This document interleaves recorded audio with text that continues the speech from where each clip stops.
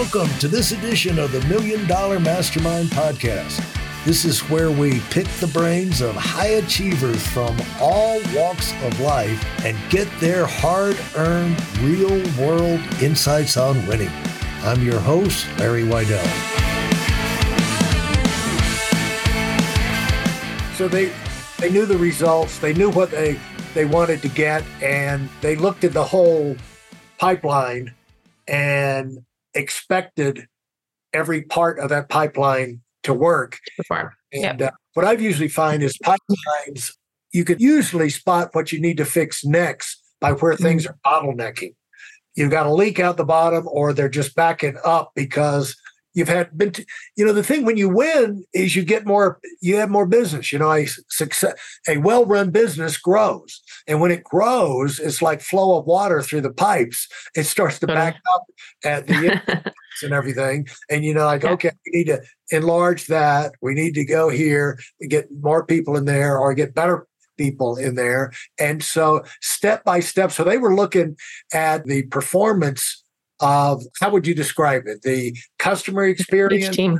Yeah, of each component of that funnel. So really making sure, like if you're thinking about it as a funnel or you're thinking about it as the customer goes through that experience, the responsibility was expected at every single level. And it was really across the entire organization to make sure not only were we getting more customers, but that they were also staying and referring. So I think that was a pretty big. And you use the word drive because you have to be, in a business, essentially everybody's prospecting. You've got, for one way or another, you're contributing to the growth of the company, and that means more sales, more customers. And so talk about driving it. What you learned about driving new prospects and driving new satisfied clients, because you talked about qualifying them and make sure it's a good fit, but they were driving it. Talk about that. Yeah. So I think when it comes down to marketing, especially from a B2B perspective, you have to be looking at where your customers already are. And what I mean by that is that if you are looking at small, medium businesses, or you're looking at the business I work for now is actually a sperm testing and freezing business. So we talk a lot about like where men go for information. It's thinking about really where are they already and how do you be in those places? And so I think, especially in the B2B world, you really have to think through how do you deliver value? How do you really educate them on how to make them better business owners, how to make them better marketers? Because those are the things that these customers need and are looking for. And so how do you be in those places? So the driving of the business came a lot through digital advertising, events, heavily present online, and really making sure that we're hitting all those touch points where these people are already looking for information or going. Yeah, find out where they're already looking and make sure you're there. The intersection of where they're looking, where they're going. And so you leave this company and you go. Now, is that where you are now with Legacy? So there were two businesses in between that, but now I'm at a company called Legacy. Yeah. And so talk about, how you move through those businesses and why you're at Legacy now. So I went to a small organization. What we see is a person getting established, because you don't know what you don't know. And then you work and you maximize the situation. You move on to the next one and you maximize that one. And that's either long-term or short-term, but then you're creating options. Eventually you settle into things, but you work your way into it. And so what we're hearing is championship athlete coming out of that, working her way through success and where success takes you. And success can take you to some big places. But, at 32, you got so many successes in front of you. Your family, we already got the family started, and, you got this great life. But it came from there's principles and approaches about making things happen, responding to challenges, and those lessons you've learned. And now it's going to continue to fire your growth going forward. And so talk about how you move through those two companies to Legacy. Yep. So the first one was a consumer research business, much smaller. Again, we built a marketing team there and we really reworked on their brand, but ultimately didn't feel aligned with their product and really what I wanted to be doing. So I ended up moving to another very big company based in Montreal. Now, wait a minute. Let me stop you. Sure. Feel aligned with their product and what they were doing. Now, how long did it take to find that out? I was only at that business for about 10 months, so not very long. Yeah. And so there's certain things you need to be, this comes up all the time. You got to be flexible and you got to adapt to reality. You look at things from the outside. There is a way you can look at decision making and say, if you're an intelligent person, you never make a bad decision. You make a good decision because none of us are going to make a bad decision for ourselves, but we make the best decision based off the information we have at the time. And so if you make a decision and you did about that company, like, man, this is exciting, I want to get into that. And then it starts to, once you're behind the door, it's like, well, not so much. You don't have to hate it. They don't have to be bad. It's just like, not a fit long term. And so it took you like 10 months to not only see that, but also to see your next step. Yep. I think you bring up a really good point about decision making. And I think a lot of people struggle to make a decision, but I think ultimately you just need to decide. And once you make a decision, you move on to something else. You'll either get into that and decide, this was where I want to go, or you need to make another decision to then go out. And so I think it's really coming down to just making that decision. And in that, it was clear to me that that wasn't where I was supposed to be long-term. And so I just decided, okay, great. Have no hard feelings. There's nothing here, just not the right fit for me. So I moved to a company called PlusGrade, which is in the ancillary revenue space for travel. And my first day was actually the first day of the pandemic. So if you can imagine, I joined a travel company in the pandemic, which was quite an experience. But ultimately, I stayed there for just over 2 years. I was their VP of product marketing. And so really helped them come up with, so I ran their entire marketing function, really focused on like, how do we brand this? How do we talk about what we do well? How do we really drive ultimately more sales for these ancillary revenue managers and the travel companies that they represent? Had a fantastic leader there. And he really, an incredible mentor to me. But what I realized in that time is I ended up having my first baby and realizing that I wanted to do something a bit more meaningful for me and something that related a little bit more to where I was in my life at that time. And so a friend of mine who was working at Legacy reached out to me and essentially said, Kate, you're the best marketer I know. And we really need someone who is going to help us communicate this thing that nobody knows that they should be doing or need to be doing. And it was in the fertility business. And so for me, if I was able to help other people have that same sense of joy and just this opportunity to have a baby was something that really resonated quite closely to me. And so I made the jump from really heavily B2B sales, B2B marketing to direct to consumer into fertility and sperm, which is totally different topic. And so how's that transition been for you? Has it been an eye-opener? Has it been some kind of educational thing, or has it been what you thought it would be? Yeah. I think the biggest thing I realized in the transition from business to business marketing to D2C is that ultimately people are just people. Yeah. And people think that there's such a difference between marketing like software products versus marketing consumer products. And for me, it's the same because you're ultimately talking to someone on the end of that, on the end of that conversation, on the end of that ad or whatever you're doing. And so that was probably the biggest, like, not revelation, but the biggest thing I learned.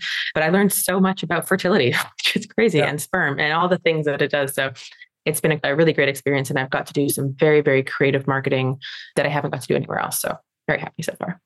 I guess that's a growth business. Yeah. We talk a lot about masturbation. We talk a lot about very taboo subjects, but ultimately it's been quite a ride. Well, the population in the world and all of that stuff. I mean, it's people wanting kids that can't or having problems. It's not as automatic as you would think. But no, it's not. And so Legacy, that's what Legacy does. And as brand marketing agent for them, you are letting people know this is out there. And exactly. Yeah, essentially that people should be testing and freezing their sperm. Yeah. And that's what I talk about all day long. Which is, trust me, I get so many questions about this at like dinner. Whenever I have people for dinner, the amount of people that are like, well, what else should I know? Like it's people are actually quite a lot more curious than you would think, and they don't maybe want to admit, but yeah. Well, do you have you had the idea that this is great, but at some point I want my own thing. I want my own marketing agency. I want to be the person. I want to be up on stage with my company. I want to build that brand. Yeah.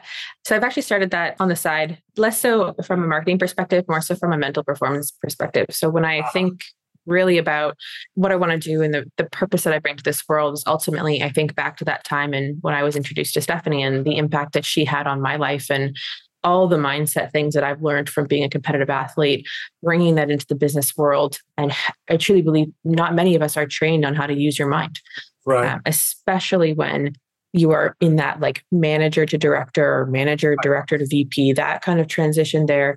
There's a huge gap, in my opinion, in the market to really help people make that next step.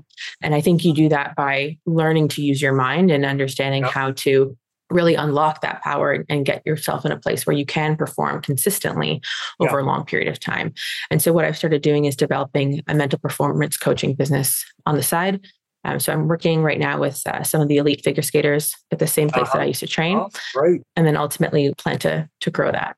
Start with what you know. And so you have a website for that and all that we can send people to?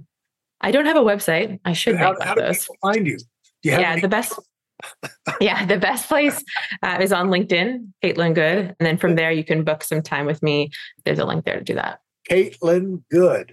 And because I was going to ask you, Katelyn, you're working with them as a brand manager inside a company. It's like, why did you want to waste your time doing this?